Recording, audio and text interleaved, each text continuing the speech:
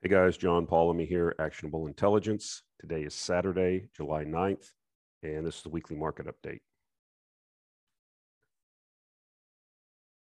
The disclaimer, as always, anything that you hear or see on this podcast or video is not to be taken as investment advice. I'm not a financial planner. I'm not authorized to give you investment advice. That's your government is protecting you from me. So maybe write them a thank you note.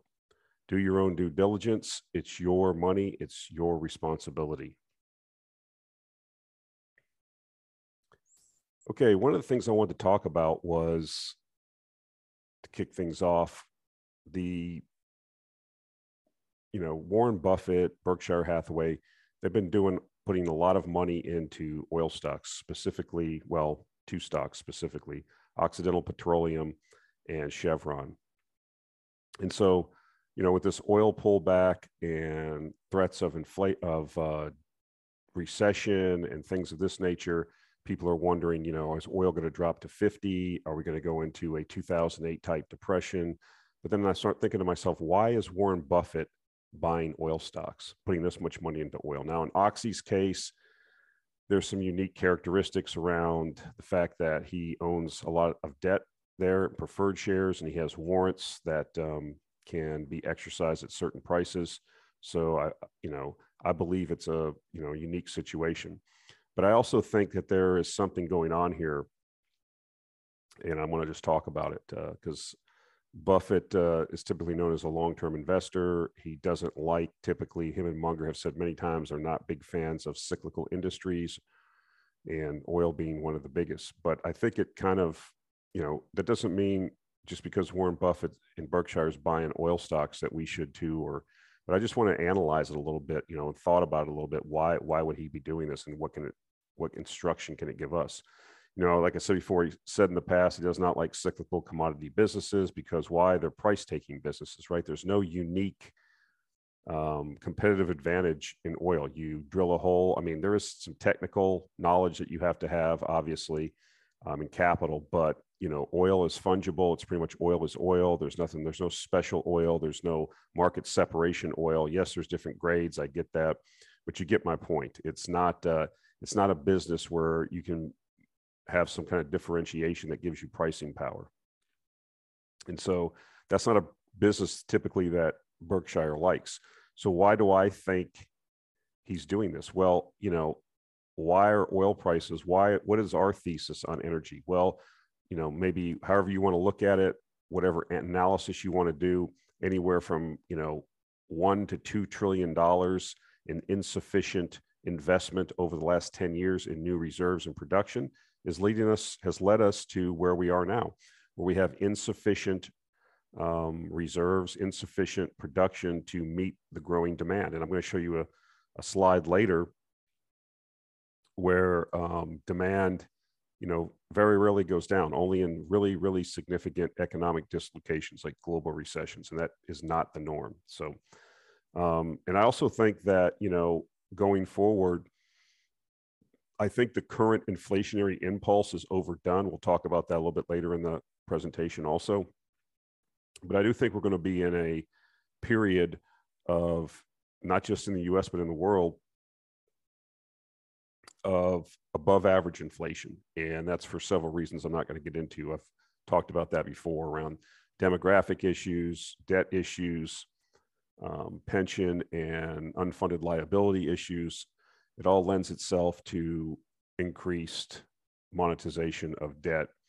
So that typically has a tendency to be inflationary. And energy, as we have shown many times in the past, specifically oil stocks or oil, has been one of the best returning assets in an inflationary environment. So that's what I think he's doing. I think this is a long-term bet. I mean, people kind of wondered, like, why was he buying Union Pacific? Well, as soon as he bought Union Pacific, they, were hauling all this coal from the, PRB. They're hauling all this oil in these tankers that you've seen them 100 long, 150 long cars or tankers on the rails. And then what did he do? He started lobbying against pipelines. He's against pipelines too, because that's interferes with his business. So the same thing with like Mid-America Energy. He was an early investor there.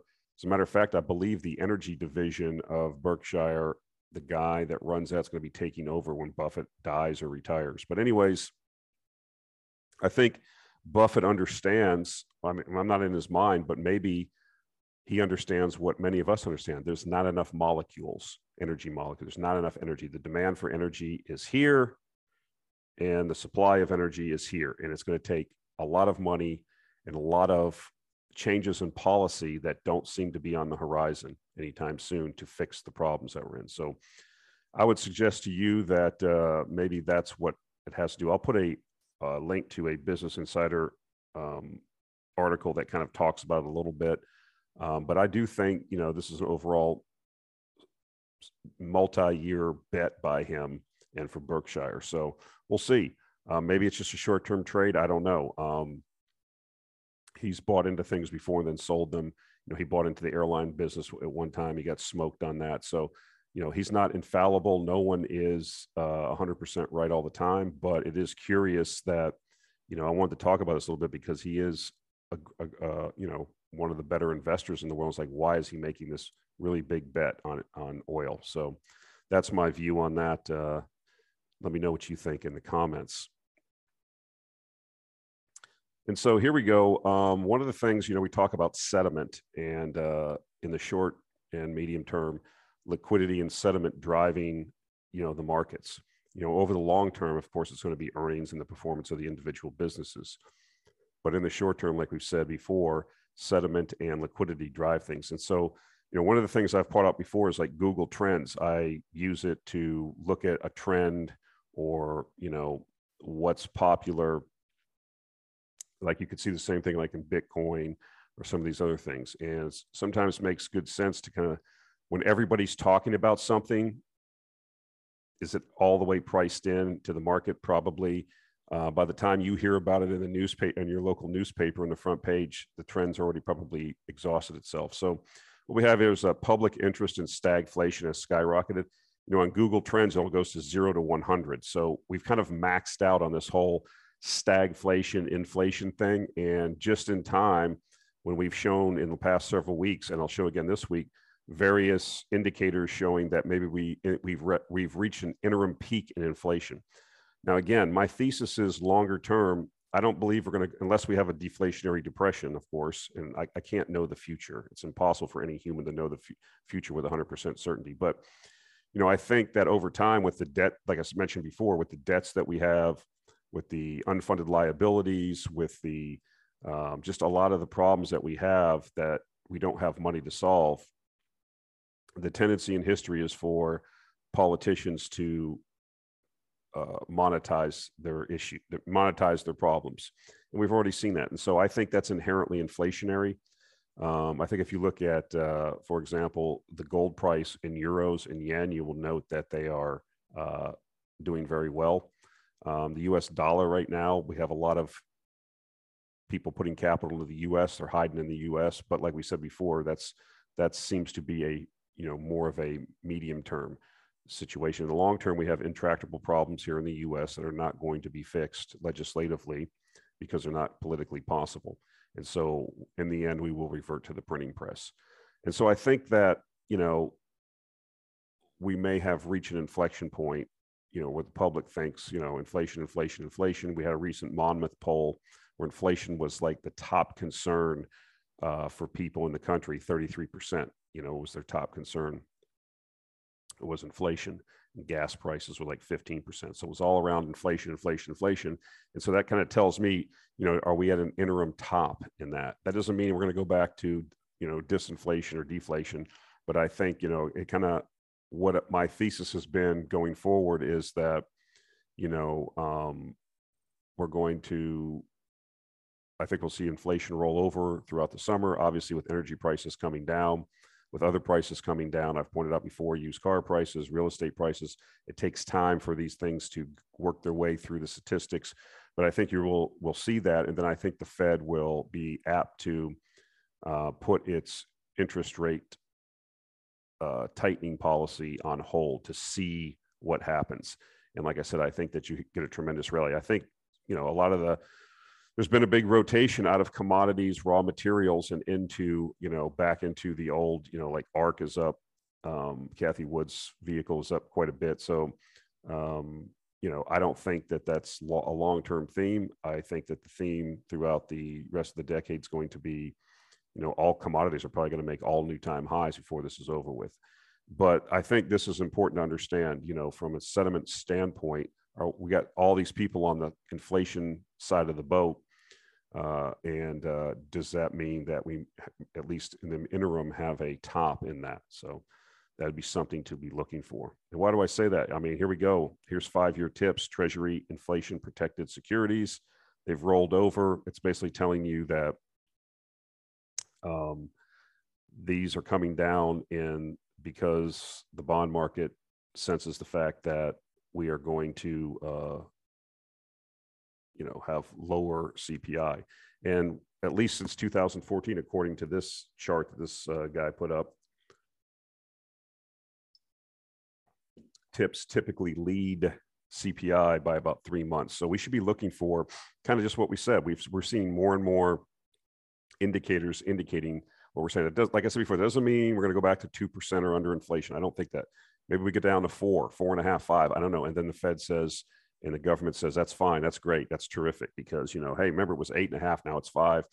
Just like them standing up there and making all these ridiculous comments. That new press secretary they have, she was up there yesterday talking about this is the greatest economy ever. We've created 8.6 million jobs. I don't know if you created 8.6 million jobs. People just go back to work because they're off the government tit. The free money work, so they had to go back to work. I don't know if that's creating jobs. I guess depends what your definition of creating jobs is. But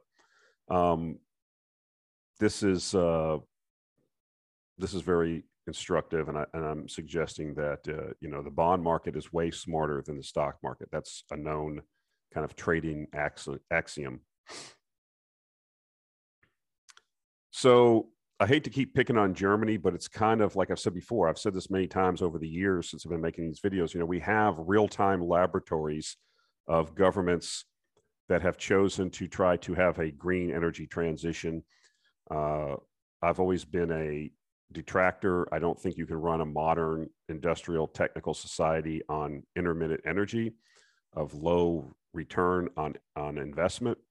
But we have 2 laboratories, California and Germany.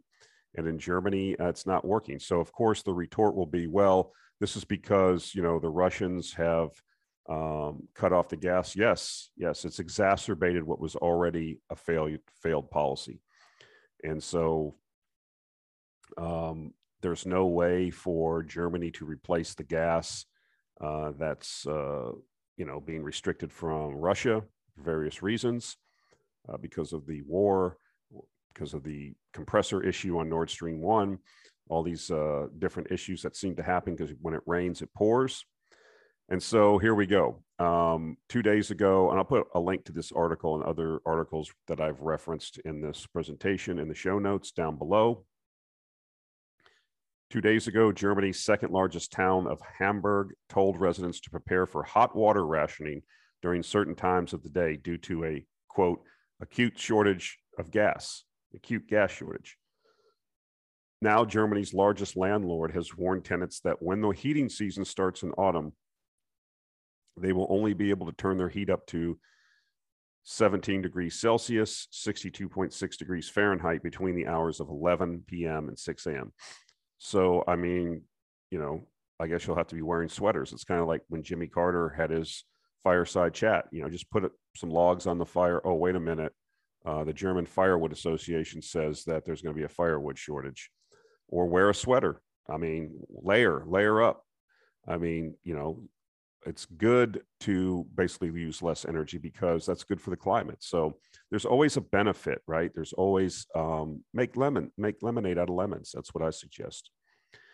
Meanwhile, Germany's Federal Network Agency has been pushing for a change in the legal minimum temperatures for tenants. Evidently, in Germany, there's a minimum temperature that landlords have to maintain in the wintertime.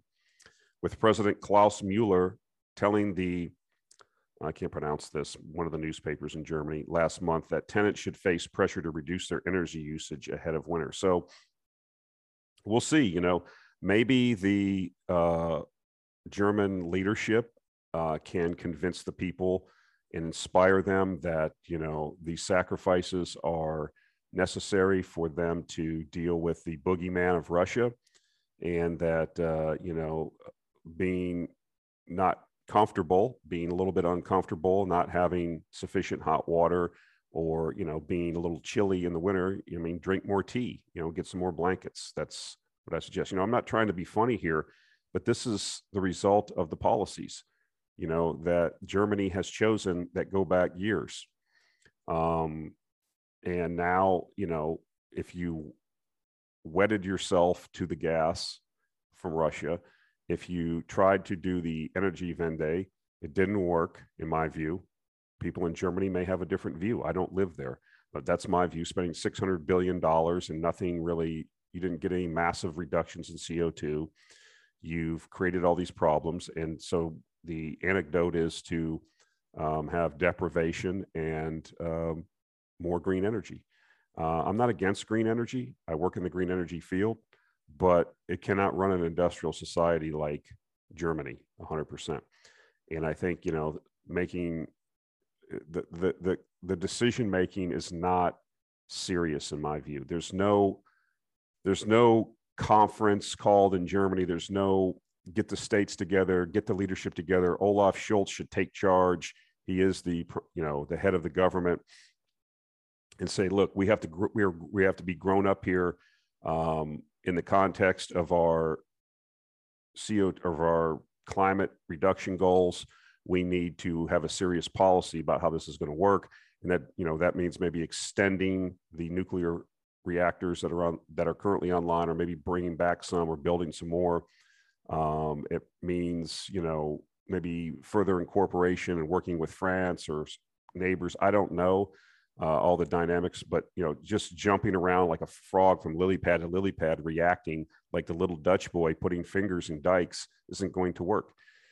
And as I suggested before, you know, people don't like to talk about politics on this channel, but it's a fact. You know, I just saw a video on Twitter this morning where the Sri Lankan presidential palace was stormed. If you want to see a real insurrection, you should watch that video, because that's what real insurrection looks like. There was another video at the port where the president and a couple of his, I guess, family or whatever, they're dragging suitcases. There was a Sri Lanka naval vessel there, and they basically got on the vessel and have to escape the country. That's what a real insurrection looks like. You're going to see more of that. It's happening in Ghana. It's happening in various South American countries. It's soon to be coming to more countries in Africa and North Africa, possibly the Middle East. And, you know, we're seeing it in Europe. We're seeing the Dutch farmer uprising. We're seeing the, you know, Italian uprisings. That doesn't mean they're all countrywide. There's millions of people in the street, but it's growing. People are angry. People are upset. People don't, you know, leadership is supposed to make people, in people's minds at least, I don't believe this, but people's view of government is it's supposed to make their life better, not worse. And if you're making your countrymen's life worse, they're going to react with anger. And it's not just a one-off. It's a slow decline that's now been perpetuated with this like punch in the gut. And quite frankly, people have had enough. And unfortunately, well, I'm not hoping for this, but unfortunately, I think it's going to get a lot worse before it gets better. Governments are going to go down. We've already seen pro-EU governments in Estonia, Bulgaria, you know, fall. We've seen Boris Johnson's out now. He was the biggest advocate for these sanctions and for this war against Russia, economic war, retribution, whatever you want to call it, sanctions. He's out. Now, of course, the next guy that gets in there won't be any different. It's like I said before, you're not going to solve this by voting. These people are all globalists. Unless you have to get the entire apparatus out. You have to get in there and just deconstruct. So it almost has to be like a Sri Lankan thing where the wheels have to completely fall off. You know, I pointed out last week, they tried to reduce fertilizer usage because they were going to grow things organically, and their rice production went down 25%. I mean, industrial scale farming needs inputs. If you don't put the inputs in, the production goes down. I mean, you don't need to be an agronomist to know this. This is common sense. But, you know, these people are ideologues. They're true believers. And, you know, they're going to go down with the ship, I guess. They're not going to change. These people are not going to change their views. They're not going to change their policies. They're not real leaders. They're just apparatchiks, weak people, technocrats, and they don't understand how dynamic economies and systems are, and that, you know, making small changes on one end of the system can create big shocks on the other end. They just don't get it. I don't get it all. I'm not saying that I know everything, but I'm certainly Olaf Scholz and Robert Habeck don't know anything about it. And so they're just flailing around, you know, and doing things like this. This is just going to aggravate people. It's not going to make people are not going to set in and say, well, this is a wartime economy and I need to make sacrifices. And, you know, this is just how it's going to be. What happens when the job losses start? Because they are coming. German industry is reliant on reliable, semi-affordable, at least affordable energy inputs. It simply doesn't have that now, you know. So this is going to be a problem. This is not going to get better. It's going to get worse. And so here we go. I mean, this is, I put the title of the slide, Germany's kind of got ahead of myself a little bit, but Germany's irrational energy policies now reaping what was sowed. Yeah, in the past. It's not the current government's 100% fault. These are policies that were initiated over, you know, years and decades. It says here, Germany is going backward. Last month, Robert Habeck, German vice chancellor and co-leader of the Green Party, announced that Germany will significantly increase its use of coal power. So the Green Party has twisted itself in such a pretzel that it's going to allow coal power now. Of course, it's temporary, in order to wean itself off of Russian gas. As a matter of fact, they passed legislation there that you can use high sulfur coal, because that's only, they're having to import coal from other places. Guess where Germany got quite a bit of its coal from? Russia. And so now it has to import coal from places that have a higher sulfur content that's allowed under German regulations. And so they have to just change the policies. It's like I've said before, in the end, these people will change on a dime because they're most concerned with trying to save their political careers. You know, they're not interested in being leaders and telling people hard truths and standing up and saying, I'm sorry that, you know, for 25 or 30 years, we had this policy that wasn't rational and we have to change it. And, you know, and then if you get elected out, you get elected out. But this is what leadership is. And this is not what we are blessed with.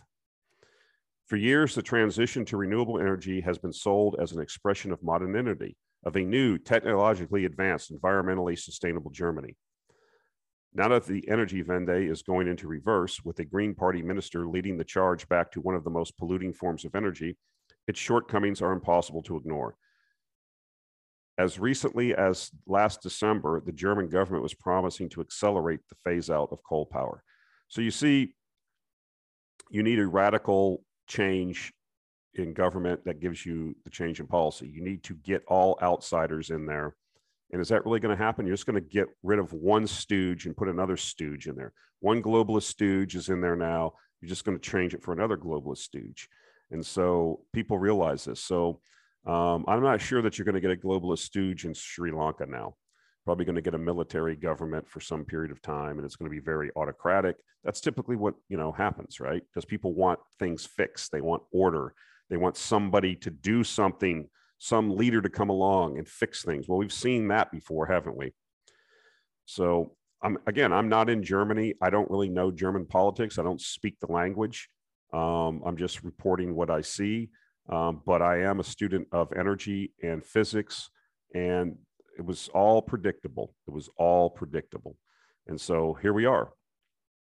Unfortunately, there was already, you know, some people have suggested that, you know, the Green Party is fine with this because they want to deindustrialize Germany. That's, you know, that's environmentally aligned with their policy. I don't think that they're that nefarious or that smart. I think this thing just blew up in their face and they happen to be the ones in power. When the Russians cut the energy off, there's not enough molecules. That's just the bottom line. And there's not enough laying around in other places of the world where you can just replace it at the same, you know, fairly cheap prices. It's just that simple. It's not any more difficult than that. It's not a conspiracy. yes, I believe that the globalists, look, here's my theory on things, and people may disagree with me. I'm sure they will. I've been called clown, an idiot, all these things. It doesn't matter to me. I have my own views. I'm a middle-aged man. I'm not going to change my views now because somebody on the internet, calls me a name. The globalists really aren't stupid. They know that with the population, how big it is, and on a finite planet, that it's very possible we don't have the resources necessary over the next 20, 30, 40, 50 years as these large population areas of the world modernize, i.e. India, China, Indonesia, all these places that nobody ever thinks about. The tremendous energy inputs are going to be required. The raw materials are going to be required. There's a good possibility that, the earth is big, but, like I said before, head grades are going down, oil fields, all the easy stuff has been found. And so, I think that there's a faction of these globalist elite that in their mind view it this way, and they want to control it because they want to try to control what they believe will be a chaotic outcome if something isn't done.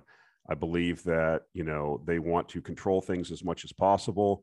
That way they can control the disposition of the resources. They're depopulationists.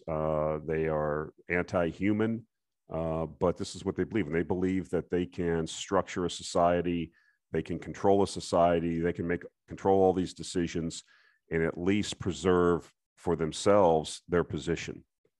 That's what I believe. I believe that these are the discussions that happen in the World Economic Forum. This is what this is about.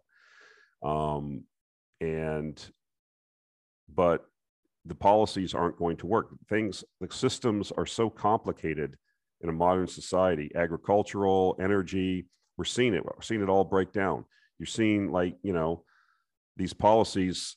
I don't believe I'm being a conspiracy person. I believe that this is what they think. This is mostly confined to the Western Europe and your, Anglo-Saxon type countries, United States, Canada, Australia, New Zealand. The rest of the world's not going along with this. This is what a lot of this is about, in my view. There's $30 trillion worth of resources in Russia. It's the biggest country in the world. It hasn't even been fully explored and exploited. And, they want to get their hands on it and they want to control it. They want to control the disposition. This is what a lot of this stuff has to do with, in my view. And so it has nothing to do with democracy or, helping the downtrodden in a certain country. I mean, if you believe this stuff, I guess you're beyond help. You're just naive. That's not how things are. So I think that we're starting to see now the foundation of their plans is coming apart because, like I said, these systems are so complex.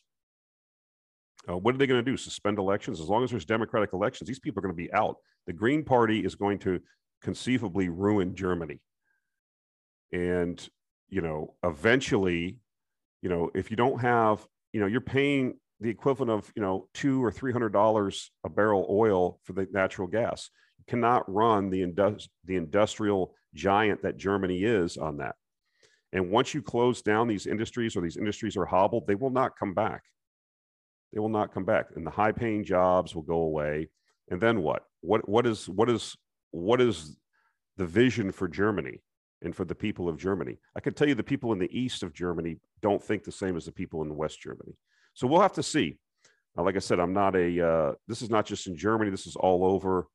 Europe is starting to boil, and, you can play out all kinds of scenarios. So I think Western Europe and the U.S. are fully committed to their mission, and we'll just have to see how the fissures in the edifice continue to grow. So here we go. Coal generation in the world reaches a record in 2021. Coal's not going anywhere. This is one of the themes that I'm stoked on long term.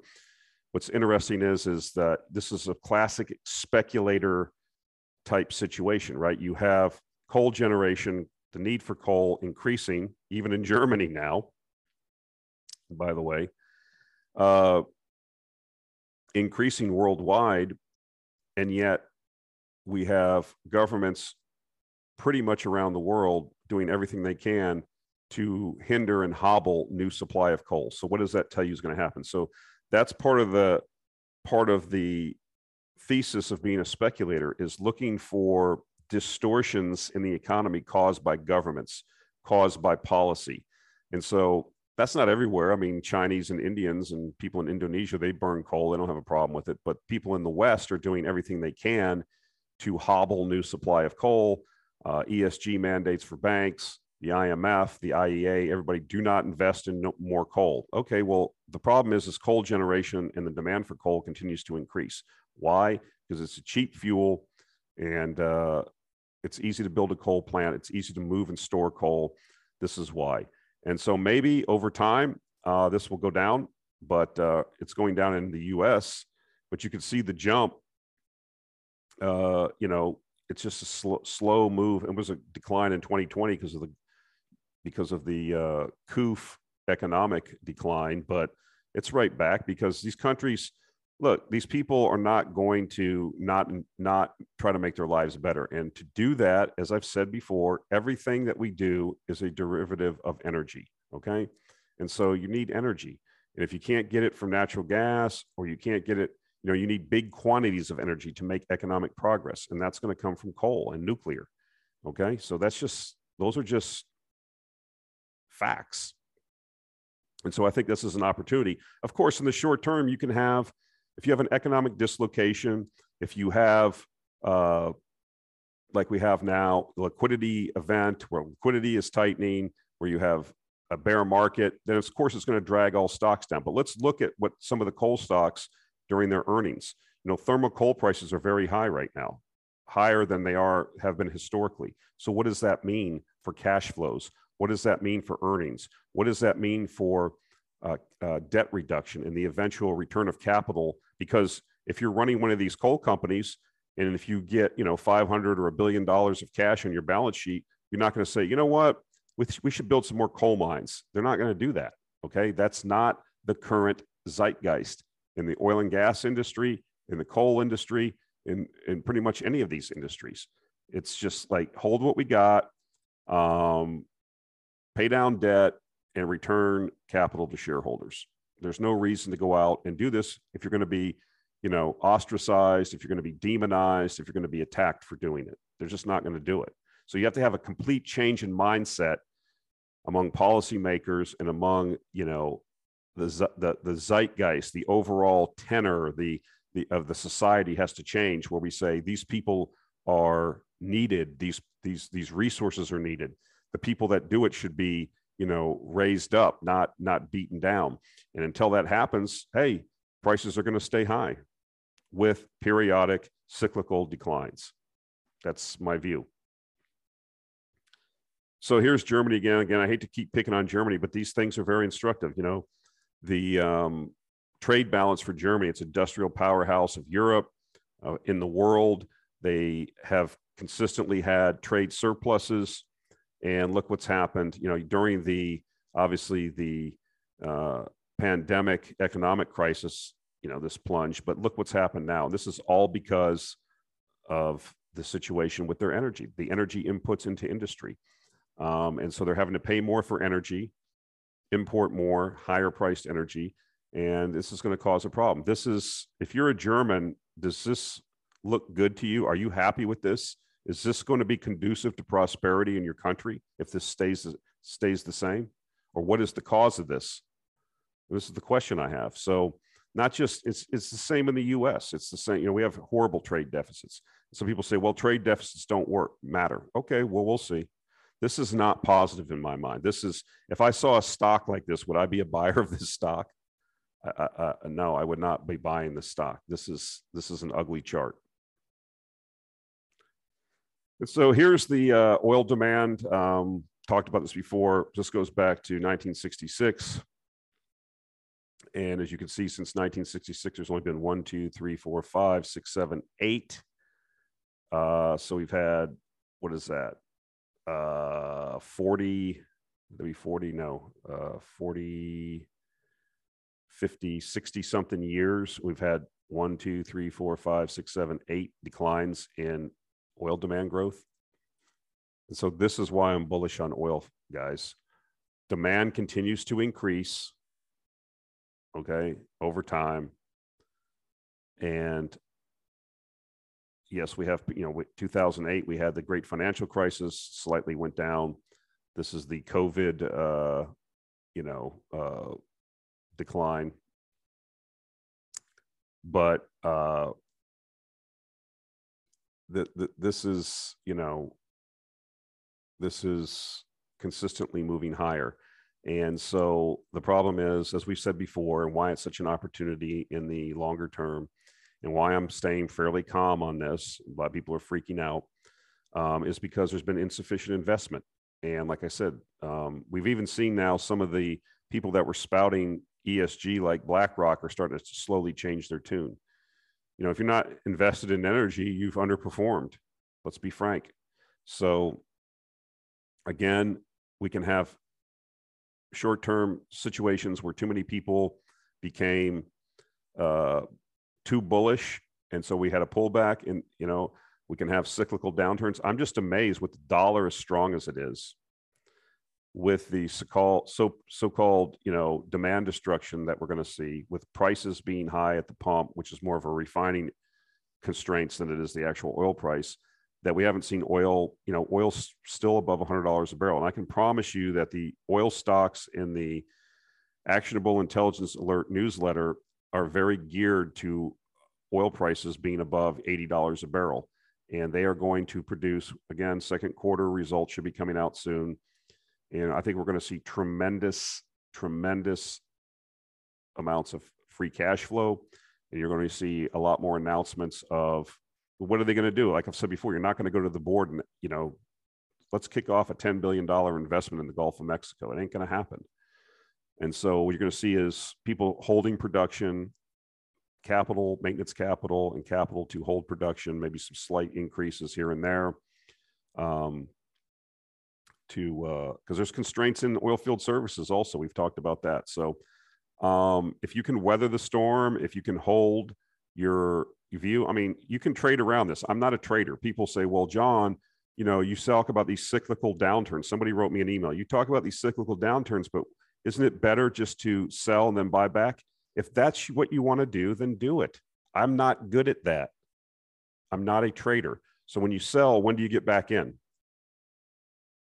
And do you have the psychological makeup of a trader that can do that? I'd rather just say, look, I know this trend is going to be multi-year and I know what's going to end up at, and I'm willing to sail through the storm to get to, the promised land on the other side. So I think I have a view on what I think is going to happen over time, which is much higher energy prices, and much, that presents opportunity for companies that have legacy assets that are, have low production costs. And of course, for oil field services, do I understand that there's going to be recessions and cyclicality involved in that? Yes. Do I understand that sentiment and liquidity can depress share prices in the short term? Yes. But I still have a view that, I don't know how to pick the bottoms. Okay. So if you're able to do that, then that's your game. It's not my game. And that aggravates people. Or, one guy said, well, that's stupid. You should be able, well, why should I be able to do that? I'm not a trader. I don't sit around here staring at a computer screen for every blip. I look for the trends that are in place or a blown out sector. And then I haven't seen, the thesis is the underinvestment is the key to oil and gas. Okay. I haven't seen it, any significant pickup in investment to fix this problem. And what I said, and other people have said, that I said this a while ago, and I've been saying it, that the lack of investment, this is an extractive industry. You can go back and look at my videos from a couple of years ago. I've been talking about this. The lack of investment in an extractive industry leads to shortages eventually. You have to replace the barrels, you have to replace the pounds, you have to replace the ore that you extract, or eventually you go out of business. And now we find that, the market is now coming around finally and acknowledging. We're having all kinds of people on Twitter talking about this now. Oh my goodness, OPEC doesn't have the spare capacity. Well, I got news for you. Get ready for the next trick. Not only do they not have the spare capacity, they don't have the reserves that they've been promulgating. So does anybody actually believe that Saudi Arabia's reserves are what they publish? I mean, I was always amazed, even going back to the Matt Simmons days when I read his book, he pointed this out. They just consistently report 250 billion barrels of reserves every year, regardless of how much they extract. Does anybody believe that? Maybe it's true. I don't know. I don't know what they're reporting now, but that's what they consistently used to do. Why? Because people respond to incentives. And inside of OPEC, at least at the time, your quota was based on your reserves. And so Saudi reported the highest reserves. They had the highest quota. See how it works? People respond to incentives. They're going to match, you know, that's what they did. So the problem is that they've been, you know, relying on some of these big oil fields that are 50 or 60 or 70 years old. They can't just produce at the same rate forever. And so the view is that you're into, you know, in some of these big fields like Ghawar, into tertiary recoveries with water floods and things like this. That's the last stage of an oil field's production. And after that, I mean, look what happened at Canarell. Okay, so I don't know I'm not, you know, privy to the information of the, you know, Saudi oil ministry, but these are just, you know, geological facts. And I think that, you know, we kind of understood the fact that OPEC didn't have the spare capacity. And I think the next trick is going to be, the world doesn't have the, you know, or at least OPEC doesn't have the reserves, or Saudi Arabia doesn't have the reserves that it's been reporting. And I think, you know, when these things happen, you're going to see a higher level, baseline level for the oil price. Because in the end, if oil supply is not sufficient, it will have to be rationed by price. And so that's what will happen. So we'll see. But like I said, I don't get too excited because I know the facts that over time, you know, and this is part of the not misinformation, but the false or the faulty analysis. The view that, if you remember during the pandemic, you know, oil price collapse, well, this is the end of oil. We don't need oil anymore. Remember people actually saying that? Now, I'm not talking about bozos like me on the internet or conspiracy theorists. I'm talking about legitimate investment banking firms, analysis by policymakers. This is a new era. Oil demand has peaked. It's not going to peak for a long time, guys. The problem is will the supply be able to match it? We'll see. So we've talked about this before. Chinese liquidity and world commodity prices. Here's the blue line is the Chinese liquidity impulses. You see, as they create liquidity in the Chinese market, commodities happen to go up with a lag. Why is that? Well, China is the major consumer of most commodities in the world. It's the biggest consumer, let's put it that way, of most commodities. And so when they create a credit impulse, it has a tendency to have prices go up. Now, prices are declining for like things like copper, even oil, things are declining. But I would suggest to you is that if you've been paying attention to what's going on in China, they may have, well, looks like they've started another credit impulse cycle. You know, you have I think the Communist Party Congress this fall. The COVID things, hopefully kind of zero COVID thing is kind of hopefully, you know, dissipating. I guess they're going to hold to the policy, but I don't think it's going to be as restrictive. And so, you know, as we see them add hundreds of billions of dollars to the economy and stimulus and other things, I'm not saying it's a good thing or a bad thing. I'm saying when they do this in the past, you've seen a rise in commodity prices. And so this has already happened. We've talked about this a couple months ago. They already started this. And what we've seen is Chinese PMIs, Purchasing Managers Index, is above 50. You know, here's the composite. Here's the service right here. They're well above 50. And now even manufacturing has moved above 50. So that means that the Chinese economy is growing, if you in fact believe that this is, you know, accurate information. But so you had this big dip at the start of the year because of the lockdowns and things. I mean, you see how low the composite and service got, and now it's recovering and recovering very nicely, if you will. So Chinese economy is in expansion, and they have more stimulus coming. So we'll have to see if that puts a floor under commodities, if that puts a floor under oil. It's something to keep in mind, but these things do matter, and these are some of the things that we look at. So what's interesting, this is from Crescat Capital. They had a tweet. It says our commodities a buy here. So here's the, a longer term chart, at least going back to 2020, coming out of the pandemic. And so, here's relative strength. Every time we've kind of had a low, we've had a bounce off this line. We'll have to see if this is the case here. It'll be interesting to see with the information I just provided here is China being the largest commodity consumer, and commodities now basically on their trend line with RSI at a low that has in the past held up and caused a rebound. People may be on the wrong side of this commodity raw material declines continuing. So we'll have to see. Obviously, if this doesn't hold, you got a long way to go down. But like I said, with China now stimulating their economy to the tune of hundreds of billions of dollars, with their PMIs and manufacturing and composite turning up into expansion, this could really coincide with a bottom here. So we'll have to see. So I wanted to talk about this. This is kind of a little bit misleading. French to nationalize the nuclear operator EDF. It's a big electricity utility in France. This is kind of misleading. The French PM has just announced a nationalization. I mean, it was already like 80% owned by the French government, if I'm not mistaken. So this is just, taking it over fully. Maybe that's, a Macron trying to be, showing that he's doing something. He's going to put some real management in there. They're going to fix all the problems. We showed last week how the underperformance of the nuclear fleet in France is not good.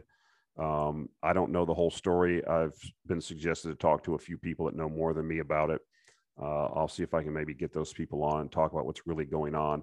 Because this was supposed to be a big strength of the French. They had this huge nuclear fleet that was going to insulate them, was going to help from the world, coal and natural gas disruptions, supply disruptions, price increases.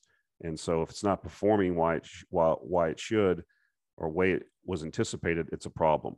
But, yes, I think, like I said, I think EDF was 80% owned by the French government. Now, I guess, if it's 100% owned, I guess you can call it being nationalized. I consider it being nationalized with 80%. The problem is that you're not going to get dynamic out of the box thinking to fix the problems when the government's running everything. Does the French government of Macron select the people to lead EDF based on their technical expertise and their ability to fix these problems, or on their political capital, or on their politics? I mean, I'll let you answer that question. What do you think?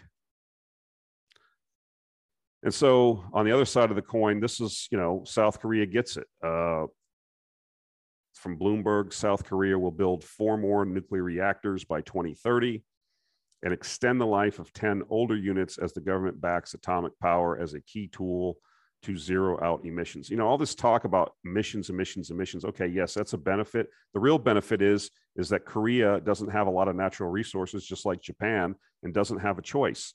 When the price of coal and LNG and oil is skyrocketing around the world, and the supply is in question, reliable, fairly cheap supply is in question, then nuclear for electricity production makes big sense. Uranium is fairly cheap, and once you get these reactors up and running, the cost of power is relatively cheap. And so obviously, it has a side benefit of lowering CO2 once you get past the construction and the CO2 that's generated during the steelmaking process for all the rebar and steel and reactor vessels and piping and the concrete. Then after that, yes, of course, but there is a CO2 bill to pay, if you will, during the construction and the raw materials process. But nevertheless, this is a positive development. And like I said, I'm still long-term bullish on uranium. I think it's still going to make an all-time high, inflation adjusted, probably. I don't know. I don't like putting a number on it. I'll just say it's going to make an all-time high. I don't know the timing, guys. And with the uranium stocks, this is another thing. People are emailing me. Guys, if you buy junior resource stocks that have no earnings, have no cash flow, have no production, if you have a liquidity event, they get massacred. It doesn't matter. So people say, well, I don't understand. You said the fundamentals of uranium are the best of any resource part of the sector. Yes. But, the companies they don't generate any revenue. They don't do anything. Okay. Most of them are junk. They're trading sardines, most of them. You have two investable companies that mine, in my view, Cameco and Kazatomprom, but people don't want to hear that. Or just buy physical uranium via the Sprott vehicle, or buy the North Shore ETF because it's market cap weighted, and you're mostly going to be having the Sprott ETF, Kazatomprom, and Cameco that's going to make up most of the ETF, and then you'll get a sprinkling of the juniors. That's probably the better way to go for most people. But everybody wants that 5,000 or 10,000% mover, because that's what happened during the last. Those returns will come. Will you be the guy that picks the appropriate company and then has the stones to ride those 50 and 60, multiple 50% plus drawdowns? See, this is what we've talked about multiple times, and most people can't do it, won't do it. And so that doesn't mean that the fundamentals of uranium and nuclear power are bad, because the crap co that's undercapitalized has crap properties that you bought because you saw it on a message board and you've convinced yourself, and it goes down 90%. You need to understand why that happened and what's really how this works. I've talked about junior resource investing. Well, it's not even investing, speculating. If you want to be an investor in uranium, buy the ETF or buy Cameco and make yourself a portfolio yourself. Just buy Kazatomprom, equal weight Kazatomprom, Cameco, and the Sprott Trust. It's not sexy though. It's not going to go up 5,000%. That's how it is. If you want to play in this market with the juniors, you need to understand that when they go up, you need to sell them. You need to be intimately knowledgeable of every facet. Now, in the AIA portfolio, we've got, several juniors in there, but I look at them as long-term options. Okay. And you need to watch the cash balances so you don't get, what happens is some of these companies are just basically lifestyle companies for the management. They issue shares, they go to conferences, they're constantly raising money and telling a story. Okay. And because people want to hear it. Right. And so like I've said before, if you have a couple hundred, I don't know how many there are now, but at the peak of the last uranium cycle, I've told this story before, there were like 500 companies in Canada listed on the Vancouver Exchange and the Toronto Exchange that had their business as uranium exploration. Now, you tell me, are there 500 competent uranium teams out there? Are there 500 legitimate uranium properties out there? I don't know. I doubt it.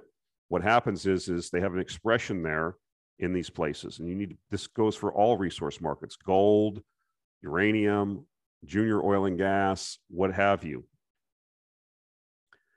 They have a saying in Vancouver, when the ducks quack, feed them. The ducks are the retail investors that have visions of sugar plums in their eyes and getting rich, turning $1,000 into $1 million. It has happened. People get lucky. That doesn't mean you're a good investor.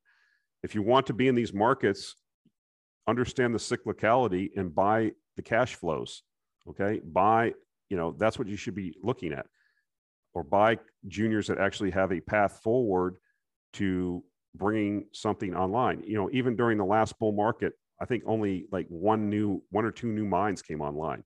One of them was Paladin, bringing their mine in Namibia online, and the company eventually went bankrupt because just as they brought it online, it was the peak and it was all downhill, and they couldn't service their debt and went bankrupt. So you need to understand these things. And, if you don't understand the difference between, legitimate companies with cash flow and junior companies, many of which I've said before are there to just take your money away from you and provide a lifestyle for the managements. I mean, this is how it is. And so anyway, I kind of got off track a little bit there. People don't like me. They think I'm attacking them personally, but I'm just telling you how it is. This is how it is. So again, appreciate the support. Hope these videos are useful for you. One thing I want to note is that I do not, people have accused me of this. I do not, or a couple of people did in the last couple videos. I don't expunge any comments. I do not remove, only comments I remove are these stupid Bitcoin ones where they have like 32 things in the thread about how they found it. they didn't really know how to invest. And then they found this Bitcoin guy, and then everybody's saying, yeah, he's great. And they give you links. I get rid of that junk. That's spam. If you want to put an article on there calling me names, calling me an idiot, a clown, I leave it up. I don't care. All press is good press for John. That's the way I look at it. One guy was like, I don't agree with your videos. You suck. They kind of, hey, as long as you keep watching my videos, that's all I care about. Okay. I don't, you know, I learned this a long time ago. 50% of the people are going to like what you say. 50%, you know, just as a general rule, are not going to like it. So what? I mean, I'm 55 years old. I'm not you know, a pimply faced middle schooler worried about, you know, everybody looking at me on the dance floor. No one cares, you know, in the end. So I'm going to say what I need to say. It's my views. I'm not right all the time. I'm right sometimes. We've made money for people. People on this know that. And, you know, you can choose to listen. What I don't get is the psychology of someone that doesn't like what I say, but yet comes here and listens to it every week. It's kind of interesting. I'm not a psychiatrist or a psychologist, but I think it's kind of interesting. But like I said, the views increase, the channel increases, the support increases, and we appreciate it. So just wanted to clarify that we don't, I don't remove any comments. If they don't make it on there, I don't know what YouTube does. Maybe that's what it is. But if you want to call me names and stuff and beat me up in the comments, that's fine. Like I said, that helps the channel. That the interaction helps the channel. So thanks for that. So that's it this week, guys. We'll talk to you next week. Appreciate it and have a good week.